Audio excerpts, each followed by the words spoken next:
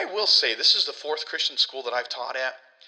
This is a pretty informed, at least upper high school. This is a pretty informed group. Yes, they are. I was actually going to say earlier when you said we want to inspire that passion or interest in these things. I think our biggest challenge here is fostering a healthy sense of passion and interest.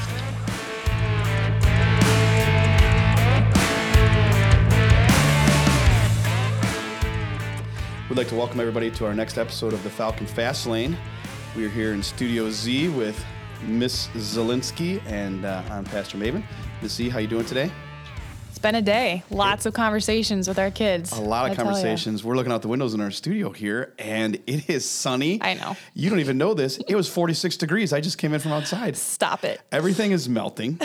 I sent my brother There's hope. My brother who lives just outside of Birmingham, Alabama, a picture, and I said, sunny 46. He says, it's warmer than it is down here. It's 37 degrees in Birmingham right now.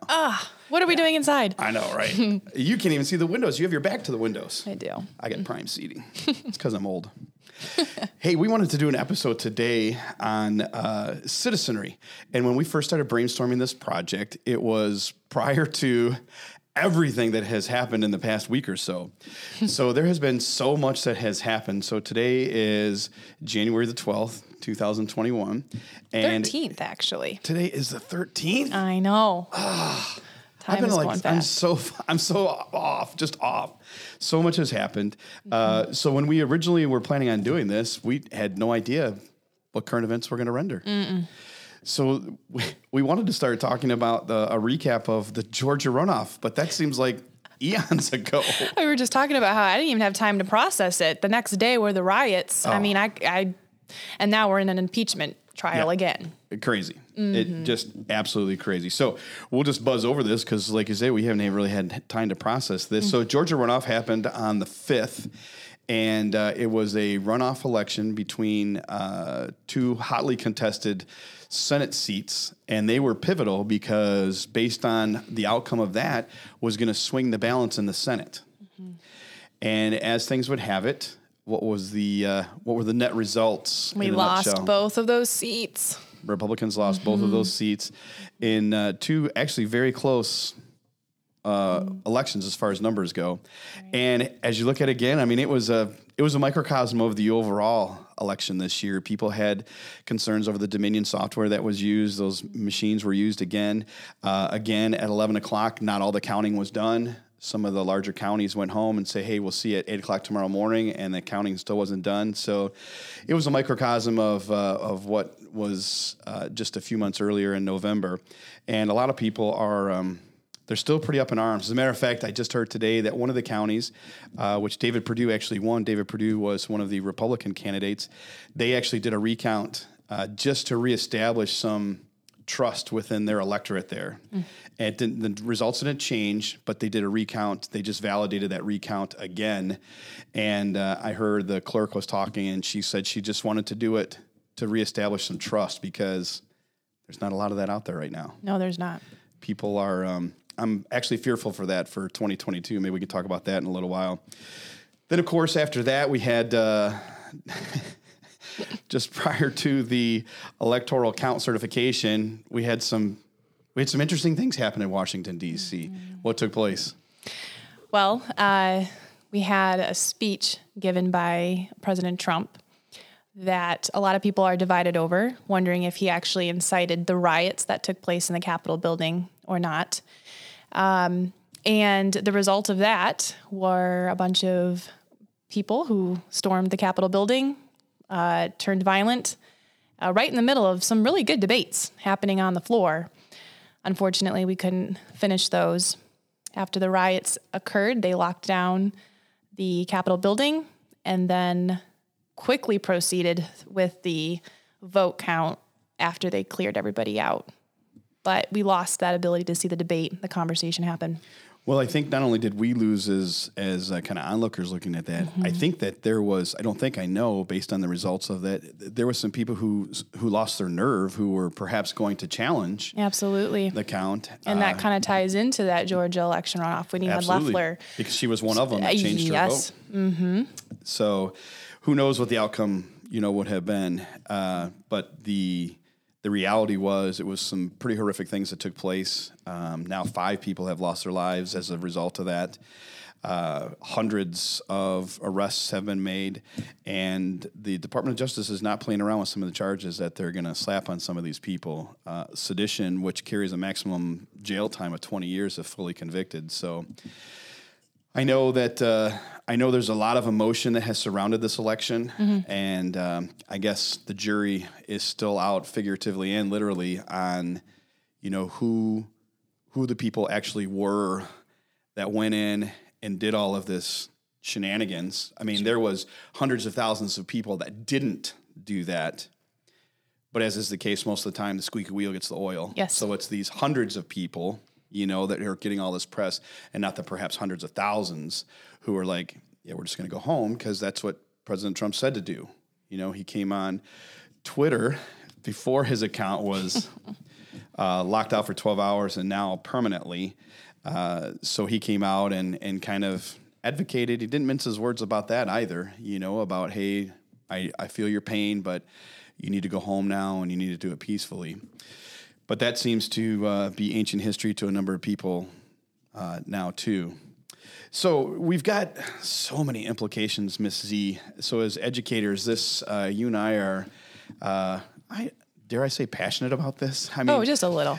we're passionate personally, but then we want to pass that passion on to our students, because this is important that they are engaged, which is why we wanted to do this episode anyways, and the subject matter of this episode. And there's always implications, right? There's always outcomes, some intended, some unintended.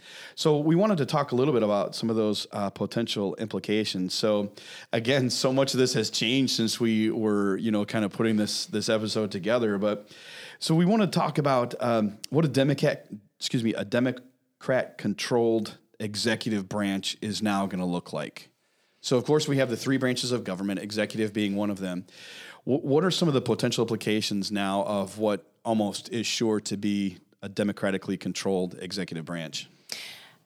We have some precedents. We could look back into 2008 when the House, Senate, and President were all Democrat. And I think the 2 notable things that came from that were Obamacare, Common Core. Both of those got passed pretty quickly, and they haven't left our system, kind of in some ways, I guess, Obamacare. But those were significant changes in our way of life. That is what you'll see again. Quick changes. Obviously, I mean, it's been a week, and how many things have happened, and Biden's not even in office yet. Yeah, you're right. I mean, and there's already talks about what they're going to do in the first 100 days, and we're already hearing basically a re-rollout of Obamacare. So good, bad, or indifferent, that is a lightning fast, significant change from our current status as far as that law goes, and some of the changes that the current administration has made to that. What else could be in store for us with regard to the executive branch being controlled by? They've already showed their hand here with the censorship. I mean, when we wrote these notes, we didn't even include that in here because this happened so fast. I know. So talk to us about censorship. What has happened? Yes. So most of you probably have heard this, but you have a lot of these social media outlets who have the leaders of those companies have taken control and said anything that speaks of, perhaps fraudulent votes or anything to do with Trump at all, we need to shut that down. Trump's major access, of course, Twitter, has been shut down. Then you had a substitute company, Parler, that many people have used, but Parler was shut down because they used Amazon Web Service providers.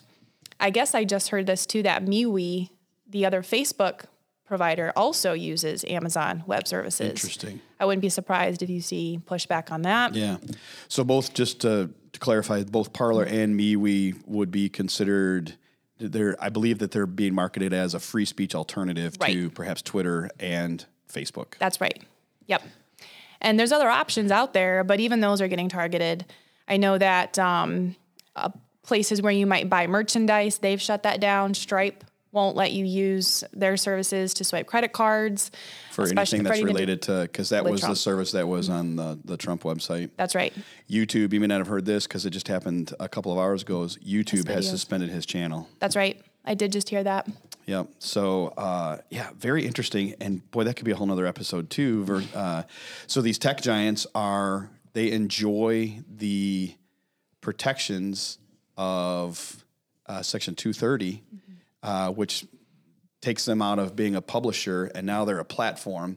So nobody's allowed to come after them as far as any type of libel suit. So that has set them up since 1996 to be very powerful and almost literally untouchable. So Dan Bongino, who was a commentator, former Secret Service agent, former New York City detective, is an investor in Parler. And he was talking about the implications of this. And he was touting that, okay, this is high profile right now for President Trump, but the entirety of Parler has been taken down. So anybody who had a page on that is gone. And they've already started a lawsuit, but it is a literal David and Goliath. So you look at Amazon, whose owner is the second richest person in the world. Jeff Bezos worth $184 billion. One person worth $184 billion. And that company, and we were talking about this morning in my Bible class, like everybody's up in arms about it, but like we feed that company. That's right. And out of convenience, and that's what we all want. We want convenience. We want to show up and have what we ordered the day before because we have Prime, and we want to see it at our doorsteps. And this is what's making these companies so fabulously big. And there's a lot of implications with regard to our freedom. Absolutely. That these companies who are not accountable to almost anything, at this point. So definitely some of those implications with regard to the executive branch with regard to censorship. Anything else that you can think of just off the top of your head that would be major implications? I know a big one being talked about right now is Second Amendment rights. Biden does not like the NRA. He wants to shut them down. High taxes on ammo make it difficult to purchase. You could go through probably every amendment in our Constitution, and they want to directly attack it. Yeah. With regard to the Second Amendment, I happened to be at Peacemakers, which is an indoor range locally here yesterday. It was packed, Miss C. I'm telling you, you've been in there, the showroom. There was probably 50 people. So I mean, there's 4 lines, 4 people deep. They've got ammo up in the counter. There's ammo restrictions. You can only buy 1 box of ammo per day, and people just come in, they buy a box of ammo, then they come back the next day because there's an ammo shortage right now because people are worried about some of the policy changes that are going to take place. You mentioned going through each amendment, and this one is very interesting. The 25th Amendment has been talked about a lot lately. And now the 14th. Well, I mean, who cares about the 14th or the 4th Amendment for that, as far as that goes. Serves their purposes. Right. So the 25th Amendment, just in a nutshell, tell us a little bit about the 25th Amendment and why people are touting that right now, and then I want to explore another option with you. Yeah, so the 25th Amendment allows for removal of anybody really in office who commits treasonous acts against the country. And again, back to what we said earlier with the speech that he gave, they're all focusing on that speech Trump gave right before the riots, actually while riots were happening, that is treasonous activity, fomenting a opposition towards the government. And there's also another caveat in the 25th Amendment with regard to capabilities. So if the president becomes incapable of not fulfilling his duties, whether that be mental or physical, that can initiate the 25th Amendment, which is what a lot of people have been doing. So his cabinet members need to sign this, and that process needs to be initiated by the vice president. So people are pressuring Vice President Pence, people being the leadership in the Democratic Party right now, and actually quite a number of people in the Republican Party too, and they want this 25th Amendment to be enacted. So basically the message has been, you do the 25th Amendment or we're going to impeach, and we see what road they're going down right now. What possible implications could you see about them holding the 25th Amendment out so loosely right now with President Trump and the incoming administration? What are some possible implications of that? Well, I think about Trump's speech that he just gave yesterday down at the border, and he talks about how El Paso, Texas. That's right. Or was it the Alamo? Alamo, yep. City, yeah, right, yep, by the wall. And he said, I don't need to worry about the 25th Amendment being imposed on me. Biden does. That got me thinking. What does he know? Where is that going to go? You're setting a precedence here. What do we all know? What do we all know? Yes, there's so much. President-elect Biden ran his campaign from his basement. I mean, that's not like he did. His last rally that he had, Miss C, you saw it. There was 14 cars there because he didn't want to he wanted to be socially distanced.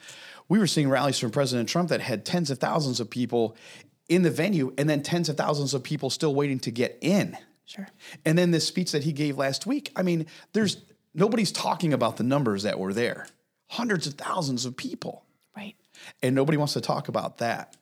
So I thought it was very interesting. I mean, a lot of people may not like President Trump with his tweets and all of that, but you've got to give it up to the guy for being strategic. So for him to say, I don't have anything to worry about the 25th Amendment, which if you read between the lines, he's pretty mentally sound. But if you look at and you pay attention with any discernment whatsoever, there's some legitimate issues with President-elect Biden. Certainly. And, basically President Trump said, be careful what you wish for. Mm-hmm. So that's the executive branch. What are some potential implications of a democratically controlled Senate right now? Which currently it's a tie, correct? Yes. 50-50, which means the president of the Senate would have to break any tie. And who serves as president of the Senate? The vice president. The vice president. So Vice President-elect Kamala Harris, who's not a conservative, would be breaking any ties, correct? That's right. So what are some implications for that? Oh, man. You'll have to recall to memory some of the things that are on the table right now, but there have been a lot of things that have come down to that one vote, and now it's going to be an easy swing for the Senate to take that. Oh, my goodness, yes. I mean, so you're looking at things like statehood for Puerto Rico. That's being touted. You're looking at things like statehood for Washington, D.C. That almost assuredly are 4 senators for the Democrat, the Democrat side. That's right. So they're also talking about packing the courts. So that's going to involve Senate confirmation, right? So there could be implications as far as that goes. And Miss C, how long are Supreme Court justices' tenures for? Their lifetime. Those are lifetime, right? And there's justices who are in their 80s now who are already, talking about retiring because they're more comfortable with the incoming administration than the outgoing administration, which was Justice Ginsburg's deal. She wanted to hold on as long as she could. And I mean, who can blame her for that? She had an orientation and a political orientation, that is, and she wanted to, she didn't want to let people down with regard to that. So I think we're seeing a lot of politicization with the judicial branch. Absolutely. Unfortunately. So that's on the Senate side. How about the House side? I don't know. Again, we're looking at a democratically controlled House. Yes, right. So, we're seeing something today this week, Speaker Pelosi, who got her speakership back, barely got her speakership back. She gave a lot away for that.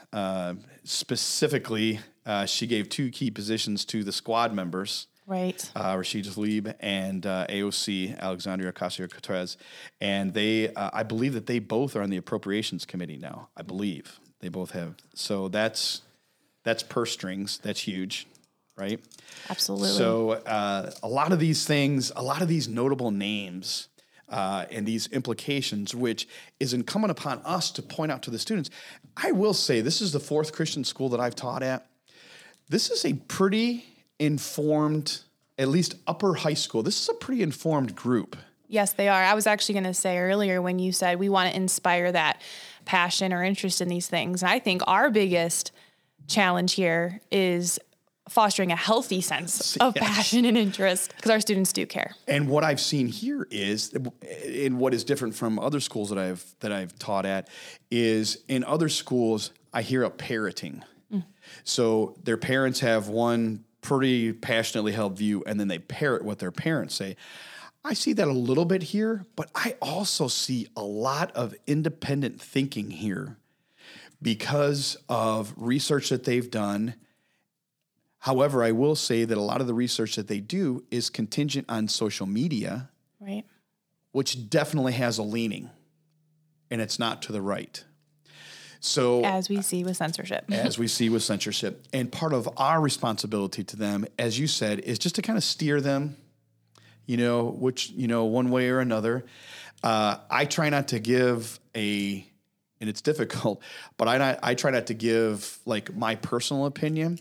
I love playing devil's advocate. And I know that you do this too. Like, we both have a Socratic flavor in our teaching style. That's interesting. What do you think? And then we kind of turn it back on to them, which I think fosters, the learning process so much better, especially with regard to a lot of the stuff that we, talk about, which may or may not be in our lesson plans. I mean, golly, our current events have obliterated lesson plans this year, haven't That's they? right. I mean, for 2021 already, we're like, what's a lesson plan? They're like, oh, when you got to talk about what's going on in the news. Mm-hmm. So, I mean, you have civics, that comes under your purview. I have 2 classes. One's called Engaging Our Culture, and the other is called Contemporary Societal Issues. Are you kidding me? We're in the first 13 days of January, and I could close out the school year from what's happened, as far as stuff, to talk about. So we're going to have to kind of put a governor on that, too. And the next issue we want to talk about was, we've already actually talked about a little bit of the recap of kind of the protest in Washington, D.C. I think originally, what would you guess would be the original intent of people gathering there? When justice isn't served and you feel like your voice isn't being heard, you go to the people's house. The world is watching, frankly. The entire world's watching this showdown go down. And so they want to be heard, to be seen. I think that was the intent. And like you said earlier, you could debate who actually led those people into the Capitol building. Mm-hmm. But regardless, 100,000 people, however many, show up on that Capitol lawn, most of them with that intent of saying, we care, mm-hmm. this matters. Mm-hmm. If justice isn't served, mm-hmm. how are we going to go back to our freedoms, the things that we believe in? Mm-hmm. So I think that's the intent. And I'm not surprised by what actually resulted. Because, and this is probably going to play into your next question here, but how do you get to this point? And can you turn away from it? Mm-hmm. Can we go a different direction? Mm-hmm. As we've talked about this, I have echoing in my ears, a previous guest that we had said that they would take America on its worst day. And I think that we have to keep that out in front of our students, even at our worst. And I'm not prepared to say that last week was our worst. A week, from today, a week ago today, I'm not prepared to say that was our worst. I mean, we've overcome some significant things as a country, not the least of which was our independence, right? We've overcome a civil war, one of the bloodiest that we've ever had. We've overcome some horrific things like slavery. Even though this last summer and all of the craziness that happened this last summer didn't seem to appreciate the history from which we've come from. Yeah, the riots were last week. That was a microcosm of our entire history. There have always been small pockets of knuckleheads. But I think overall, this is a country that still is pretty special. This is a country full of people who I think by and large appreciate the freedoms that we have. And I know that we have to keep that out in front of our students, to keep reminding them, okay, because things are dark now, but the media is going to keep saying, we're divided, we're divided. You say that a million times over, you start to believe it. And you see what happened last Wednesday, you say, oh, that only confirms this supposed truth. Mm-hmm. I'm not convinced we're as divided as they say we are. Mm-hmm. I think there is still a bedrock of those virtues: freedom, courage, truth. Mm-hmm. And you know that because look at the demographics of those who voted for President Trump in this last election. Mm-hmm. He had people from all walks of life, all backgrounds and heritages who voted for him. Yeah. But for that same goal, we mm-hmm. still care about our freedoms. Yeah. It's so interesting to me, socialism seems to be a direction that a lot of people want to go.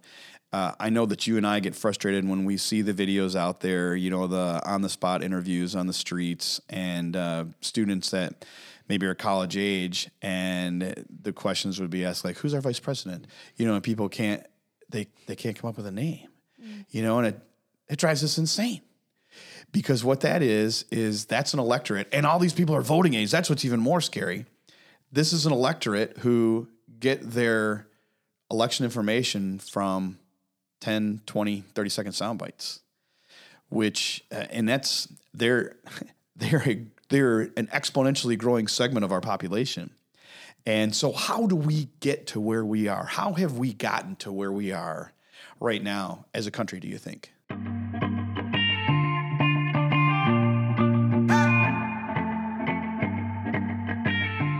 Well, your question that so many don't know who the vice president is, or that many want socialism, I can only assume you haven't studied history. You haven't looked into the stories of the past, or not thinking strategically about the future. Part of that comes from education. In my opinion, that's one of the greatest downfalls of our society today, is a failing educational system. And I want to stop you right there. I hope you can keep your train of thought. I had an opportunity to talk to Senator Lana Tice this past summer. And, I was just kind of getting her perspective as a Michigan legislature, like, man, how is it going? Like, this is all craziness. And we got into education. I said, yeah, last 25, 50 years. And she interrupted me. She goes, oh no, Chris. She goes, it's the last 100 years. 100 years of education system and the intent to get us to where we are now. We just had a student visit the school just yesterday, and they're gonna start at the new semester, which is in a couple of weeks. And I was chatting with this student and said, how'd you hear about us? What are you looking forward to? And this is what this student said. They go to a local public high school, and they said, I'm looking forward to having the freedom to think for myself. Mrs. E, this is a freshman in high school. And I didn't pursue that right away, but I got some backstory. And the backstory is that 3 of this student's teachers are passionate about their viewpoint. And their viewpoint is different than most certainly what you and I would hold to. And I don't have a problem with different viewpoints. But these teachers, according to this student, who, I didn't have an axe to grind, it didn't sound like they just wanted out of that environment, they were not allowed to say that viewpoint was wrong. So we have an education system starting at goodness knows where. It seems like it's getting younger and younger, where you're not allowed to disagree. You're not allowed to debate ideas. And we jokingly talked about lesson plans, but I think making good, healthy debate part of our lesson plans, and having the flexibility to say, okay, why do you disagree with me? Like, I'm not going to let you get away with just saying that I'm stupid or that's a stupid idea. Tell me why. Let's talk about this. Can you own that? Because they're going to have to own it once they get out of the protective walls of Livingston Christian Schools, aren't they? That's right. The percentages are changing with students that are going on to college. Some of them are going to go on to the workforce. Some of them are going to the military. But all of them are going to have an opportunity to do 2 things, to influence and be influenced. And we'll get into what we want to train them for. But to your point, yes, I think the education system has got us to, at least as a factor, to have gotten us where we are today. Yes. Other thoughts on that? Well, I think there's something before that even that allowed the education system to fail. And I think that also goes back to the families. There's a lot of parents today who do not know what their students are learning. Most of them, many of them don't care. And they're the ones paying money for their students to attend, even a public school. It's out of your taxes. So Exactly. you're the one paying money for your kids' education. Do you care? Are you invested? Do you talk about what they're learning? Are they getting the worldview they need? And that's where the next part comes in, are the churches. Oh, my goodness, yes. 3 parts of the stool. I remember Mr. Nass talking about that when I was in school. Yeah. You need those 3 parts of that stool. A lot of people don't realize this, but from K through 12, students have 15,000 hours of influence. Wow. from the education system, whatever their education system is. Now, I mean, you and I both aren't naive enough to think that every person is going to give an accurate and biblical worldview. They might say that it's Christian, but it may have some holes in it, theologically speaking. So I'm not going to sit here and say that all Christian education, every Christian school is going to give them a stellar worldview. But 15,000 hours, that's a lot of influence. That's a lot of influence that educators have. And to your point and comment about, do you know who's teaching your kids and what they're teaching? Do you align yourself with that? I mean, at the end of the day, if you can say yes and yes, my hat's off to you. My hat's off to you. You know, I understand that not everybody can make the investment that it's an investment to have people in Christian education. There's a cost associated with that. But it seems to me that it's interesting that those same people are investing in other areas. Maybe they have 2 homes. Maybe they have boats. You know, these things aren't inherently wrong, but what's important? And to your point about the education, it's important, like vitally. It is important. So that's kind of a narrow swath education. What specifically do you think has been taught about history and civics? Or maybe conversely, what hasn't been taught about history and civics to get us to this point? I had access to a Common Core history book about 8 years ago or so. And just to piggyback off of what Lana Tice had said, I mean, this is definitely a century-old thing. I mean, we got rid of the Bible and prayer in 1962, 1963. Roe v. Wade, 10 years later, it's passed. Redefining marriage in 2015. I mean, it has been a slow, in some ways fast, but slow progression. Steady. And very steady. Slow. Yeah, very much so. And so Common Core is just obviously a natural result of that. And I remember in that history book, they were talking about Ben Franklin. They had a little bio on him. It was a tiny paragraph. You know, a couple of the things he had done and accomplished with no explanation about what those things he had done would affect America, how it would affect America. But next to it, they had an article on a Latino woman who was single, had 3 kids, and she had to make her own tortilla shells for her kids. And the paragraph was a couple pages long about, you can be like her, you can do what she did. That historian, if you will, is not wrong, but to compare that to Ben Franklin and not applaud him for the things that he accomplished for our country, but to elevate the Latino woman, and I'm not opposed to that. Sure. But you can see the worldview through which those 2 paragraphs are set side by side. Absolutely. We don't talk about the kind of blood that was spilled or the virtues that started our country. We forget those stories. We don't teach through moral imagination anymore. We give a bunch of facts, a bunch of dates, spit it out for a test, forget it the next day. And like you said earlier, we don't have those conversations. What could have been done better? What do we fail at as a country? Sure. Ben Franklin, sure, he did a lot of great things, but he's also human. Right. And if we idolize him as some model of superiority we can never achieve, then no kid's going to want to try. But if we can bring him back to our level and say, here's who Ben Franklin was, here's who George Washington was, their successes and their failures. Now, what are you going to do about it? How do you carry that mantle? We're even questioning when our country was founded now. It wasn't founded in 1619? Oh, I know. That's... Just heard an interview today with the lead author of that project, the 1619 project, Pulitzer Prize winning, by the way. And this person was advocating in a discussion that Trump supporters needed to be deprogrammed. Their words exactly. Deprogrammed. Need to be sent to deprogramming camps. Sounds like that Veritas video that just came out today about any Trump supporter needs to be re-educated, sent to other camps. Well, and they're talking about, this list going around. Forbes magazine just yesterday released an article that said that if you voted against the electoral vote confirmation, we've got your name any organization that you affiliate with, we will assume that they are a lying organization since you are a liar. What? There's already major banks that are saying that they're pulling support. So any of these people who want to solicit these banks for any number of things that they are affiliated with, say a foundation, because of their affiliation with a differing ideology, they're blacklisted now. They're blacklisted now. Mm-hmm. So that's a great segue into our next area that we want to talk about there. How has our understanding of tolerance changed over the years?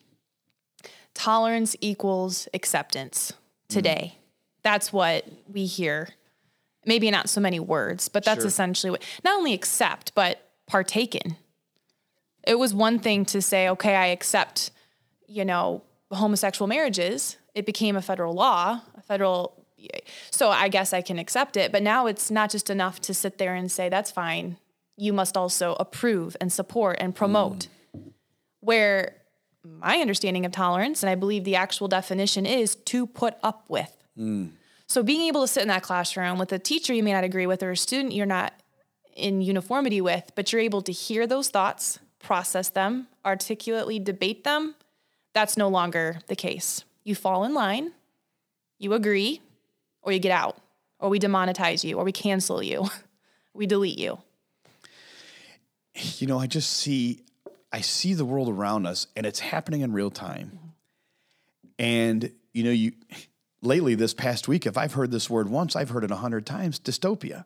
And dystopian, so you have movies like the Divergent series or even the Hunger Games, fiction. My kids are reading 1984 right now. I mean, how many times have we heard in this past week Orwellian?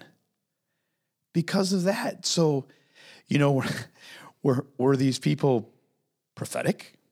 I mean, I hope not, but the reality of current issues seems to be that they were kind of prophetic. They were, and they had time to think. They looked at society, they looked at the current events, the trends, and they said, this is where it's going to go.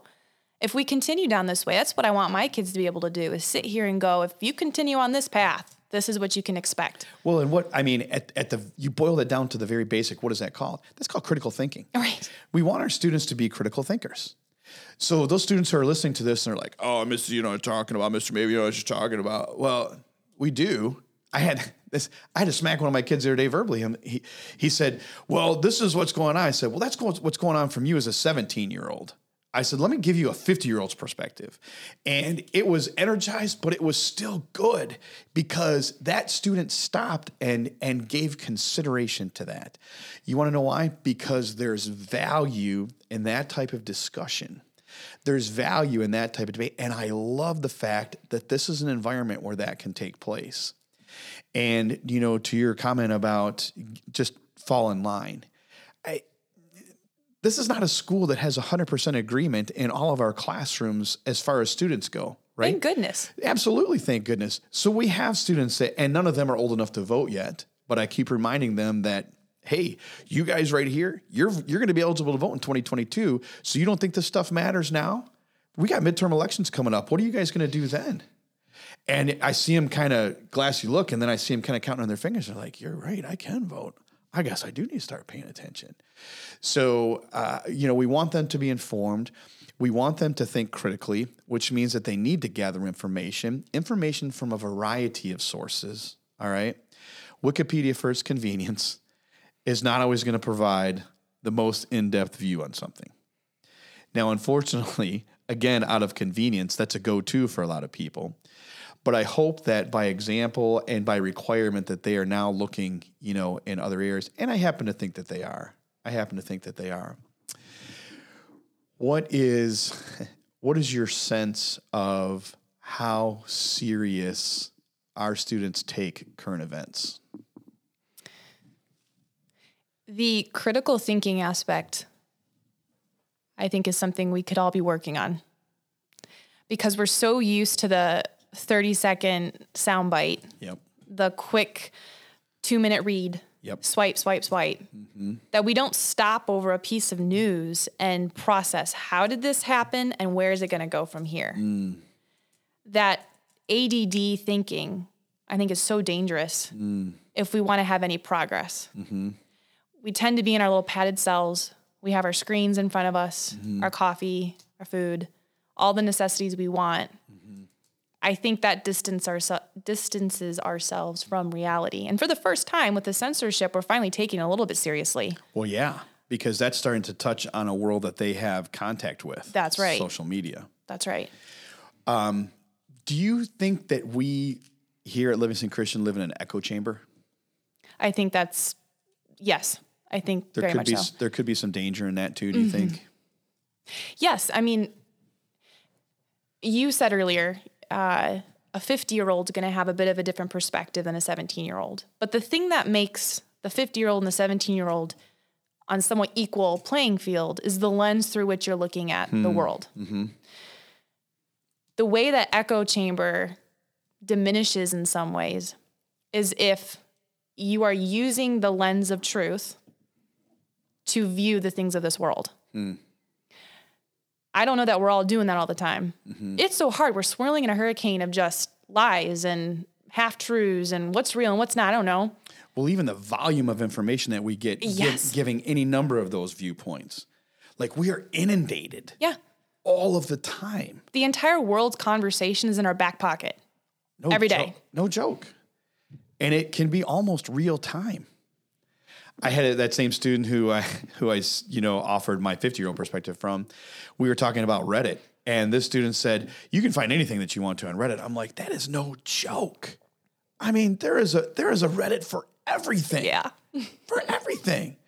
And I'm not a huge user of Reddit. I don't even know that I could necessarily kind of worm my way into that. But you know what? It is our students' native language, isn't it? Yes, it is. These platforms are their native language. And I think as educators, you're a bit younger than I am, we've got to be careful about throwing the baby out with the bathwater. So, and I don't want to do that, because then we would be guilty of the same censorship that other people are doing right now. I would much rather, and I know that we've had enough conversations to know that this is a passion of yours too, I would much rather equip these students, our students, to know how to use those things. That's right. And part of that is helping them to establish a Christian biblical worldview. And I think anymore, Ms. Z, I think we have to add the word historical. Yes. Historical biblical Christian worldview. I mean, that's a lot of words, but... And somewhat redundant, only because that Bible is history. If we see it that way and know that these things are actually real, they're not just some fictional account. Yes. I just heard some statistics on people who walk away from the faith, and they've kind of walked it back, this organization that did this survey, and they walked it back to Sunday school. So we hear that word Sunday school, 2 words, and it is for predominantly elementary children, right? So we graduate from elementary school, then we get into youth group as a junior high or whatever. But people were given Bible stories. And there's one organization that is passionate about retraining people to use the word biblical accounts versus Bible stories. That's amazing how just that little semantic difference can change your perspective. One word. Uh-huh.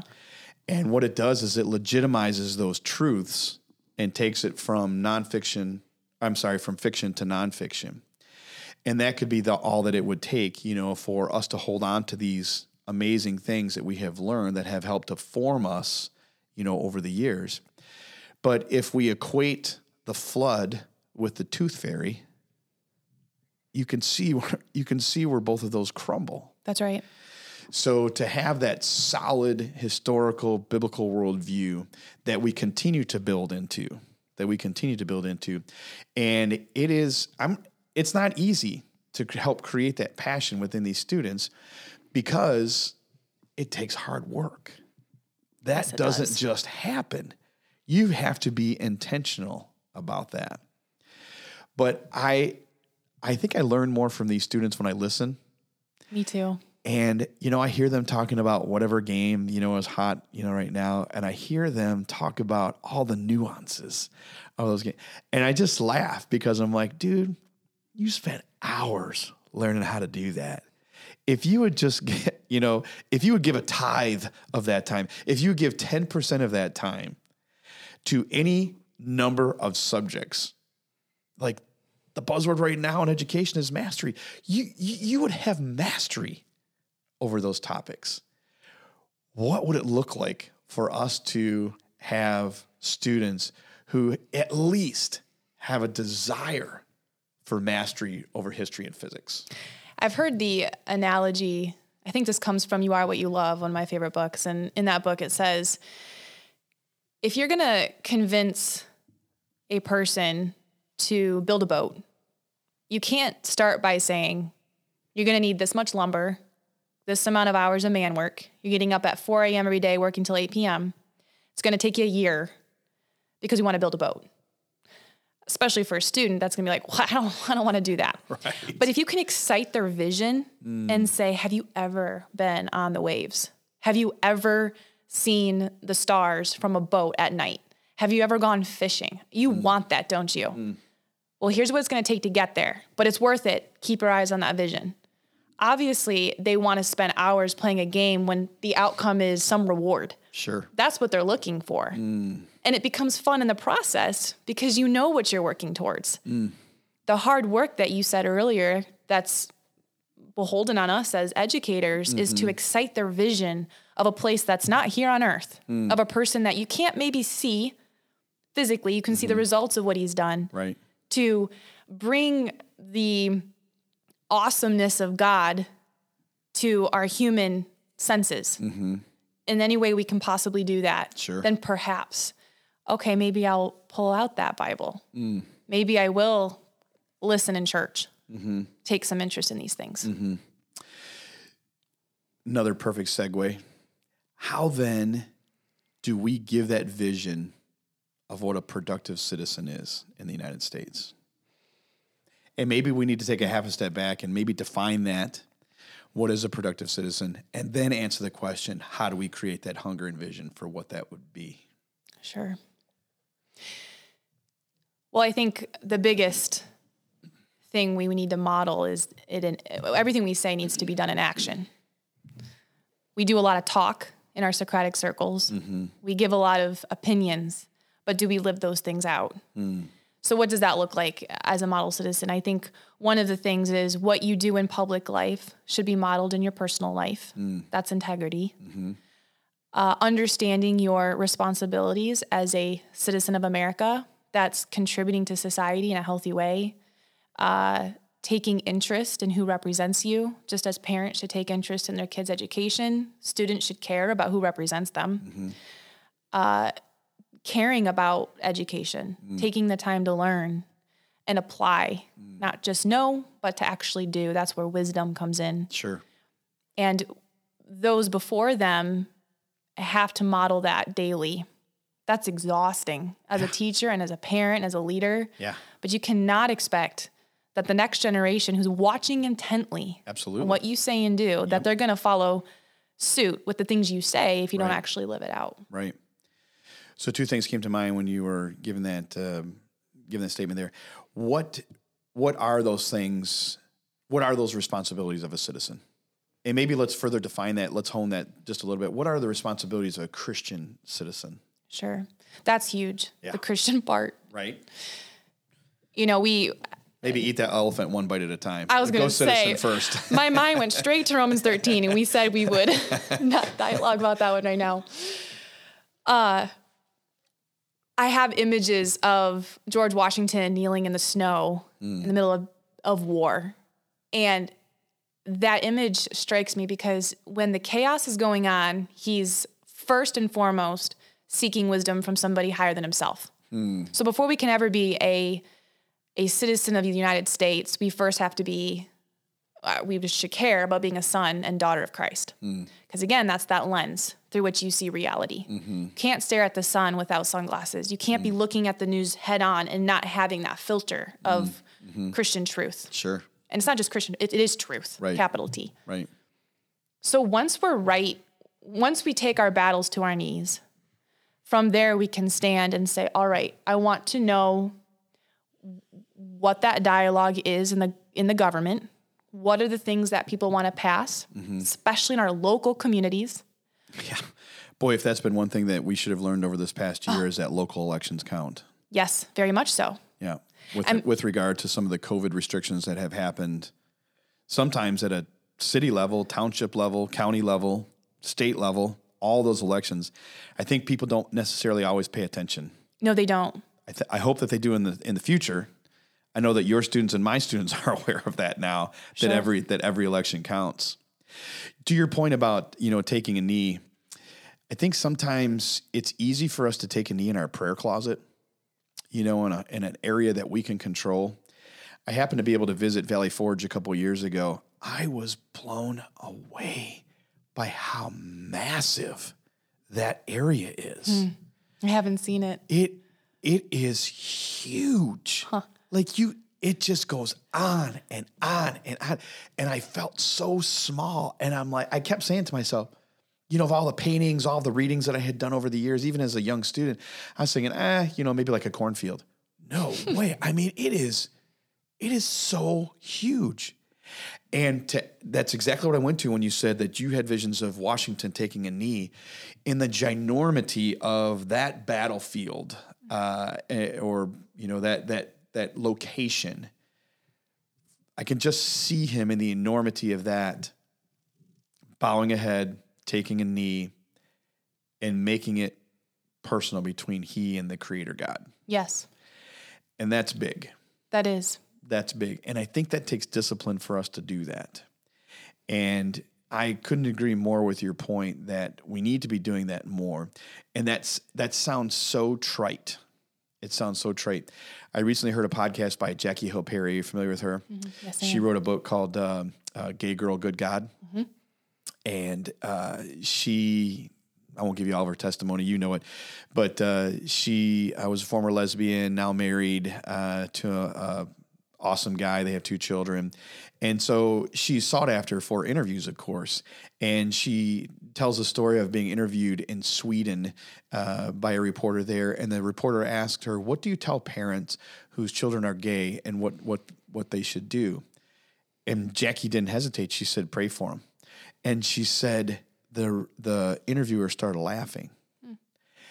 And she goes on to, kind of talk a little bit about how this interviewer, just by virtue of that immediate reaction, gave all that she needed to know about what they really believed in the power of prayer.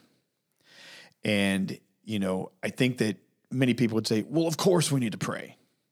Well, if of course we need to pray, then dadgummit, we need to be doing it.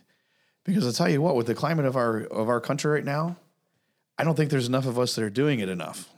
Yes. This goes back to that boat water vision. Right. We say, build the boat, then we'll go ride the waves. Where I feel like it needs to be reversed. Let's ride the waves. Here's how we'll do it. The same thing with prayer. We say, go pray. Well, what am I doing when I pray? But if we can show them, you are partaking in the Trinity. When you're on your knees in the quiet of your own room, the Holy Spirit in you, Romans 8 tells us that when we know not what to pray, the Spirit does that for us. Speaking to God the Father through Jesus Christ, you as the branch and the vine are a part of that Trinity.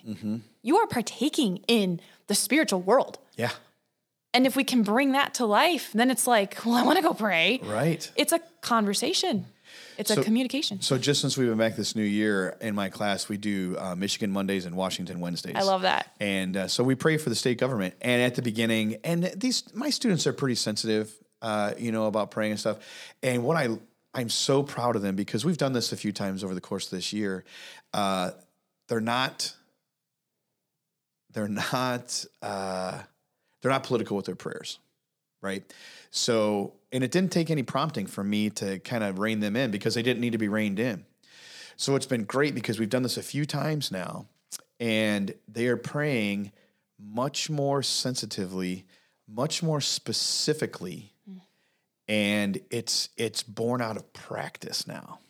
As a matter of fact, we happened to pray the other day for Senator Tice, Representative Matt Maddock, and Governor Whitmer.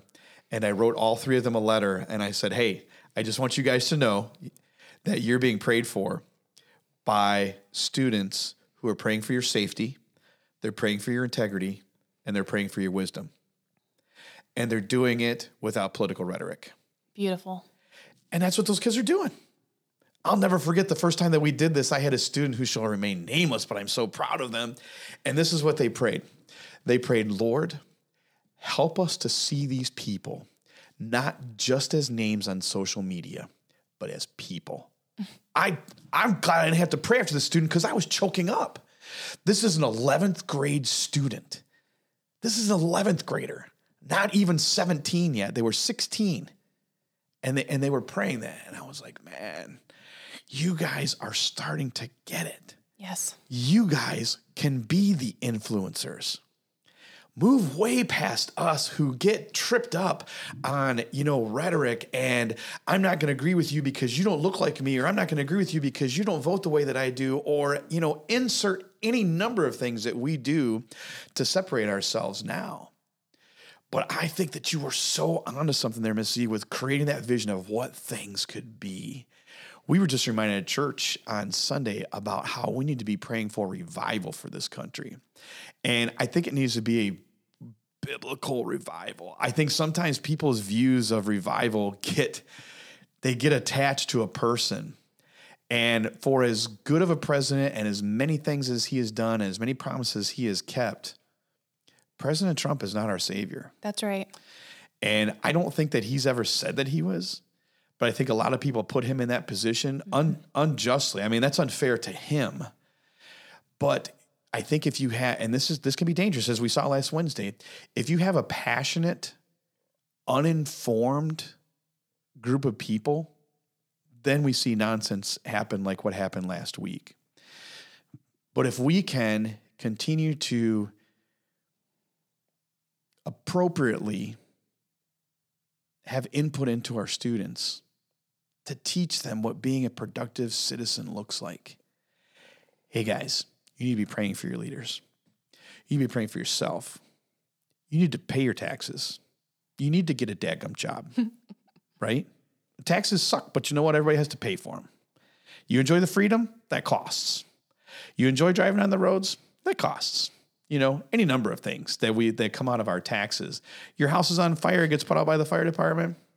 Guess what? That's not for free. All those things come as a result of this country that we have. And okay, so people could make the case that, taxes are really whatever. That's not the thrust of what we're talking about today. What we're talking about is showing some responsibility. And part of that responsibility is to not just be a citizen, but be a productive citizen. Man, that might even mean that some of our students, Miss C, get on the school board. That's right. Maybe some of them, we're going to see their name on a letterhead because they're the city clerk, or they're the prosecutor, or they're the mayor, And these could be some of our students. And we could say, 10, 12, 15 years from now, I had them as a student. Yeah. Remember me when you're famous. They got a C in civics. Let's see how they do now with all of this stuff. But that's that ride the waves. Yeah. That's that vision that we can help create in them. Do we do that enough? We could be doing it more. Every day I have to remind myself of that. When I get up on that podium or I'm standing in front of those kids, it's, dear God, whatever I say that's not of you, let them forget everything I said. Anything that is of you, please don't let them forget it. Mm-hmm. It's not me doing the teaching. I mean, if it is, that's a problem. But if I can speak words that I know are truthful because they come from God above, then I'm not afraid about what happens with these kids, where they go, even if they have very humble jobs and it isn't in the public sphere, to be men and women with integrity, who tell the truth, who do not lie, who care about those that are hurting or struggling, to see beyond their own little sphere of influence, beyond themselves.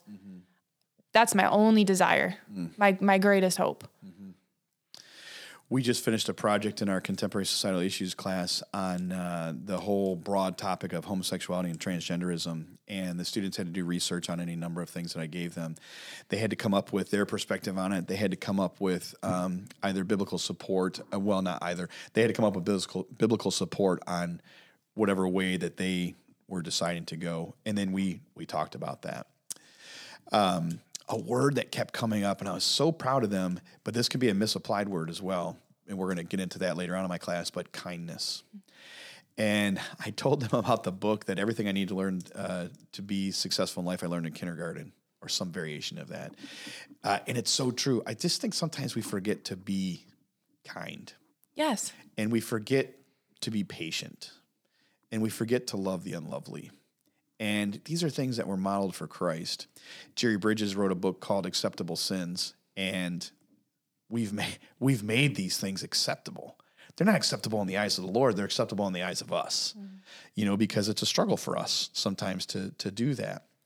So to illustrate what you're talking about, I have some friends who are homosexual, and we don't get into confrontations. I'm ready for an answer, when they ask me. But one of them the other day, I was finishing up work, and they said, are you done for the night? I'm like, yeah.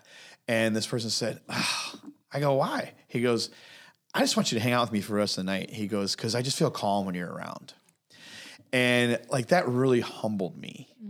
And I got to thinking, I wonder how many of us have that type of impact on people. And I'm not saying that I have perfected that, but when I'm intentional about it, it definitely has payoffs. I've been telling my students, using the analogy of the hurricane, everything's swirling, and they all can tell you that the safest place to be in a hurricane is in the eye of the storm. And likewise, we are to be in this world, but not of it. If we're of it, we look like everybody, paranoid, freaking out. What's true? I don't know. But like your friend told you, there's something calming when you have a truth that you would die for. It gives you that security and that peace. That is what we are supposed to be in this world. So when the swirling chaos is happening, as it is now, people don't know what to believe, what to say, what to do.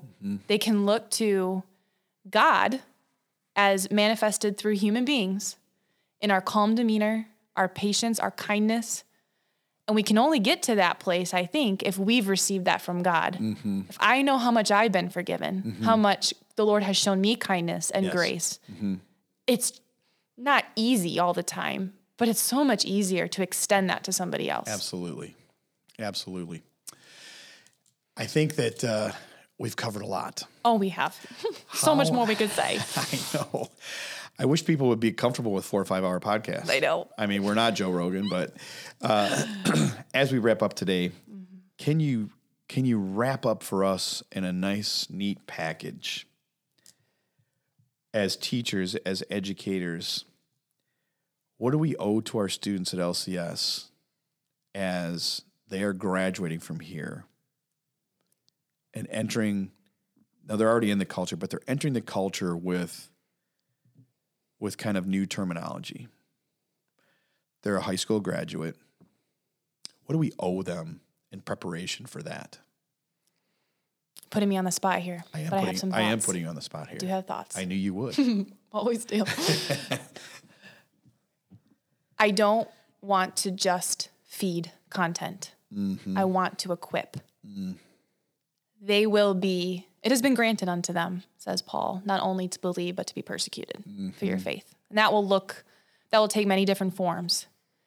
But knowing that in my head, that, the prereq to that is that the students have something for which they'll be persecuted. Sure. And that would be a faith that the world hates. Sure. And those who are afraid of truth will seek to silence debate. They'll be shut up, as we're seeing right now. The worst thing I could do is just toss the kids out of the school and go, good luck. Hope you can make it. Right. I would rather give them that helmet, that shield, that sword. And those take the form of knowledge, of protecting your heart.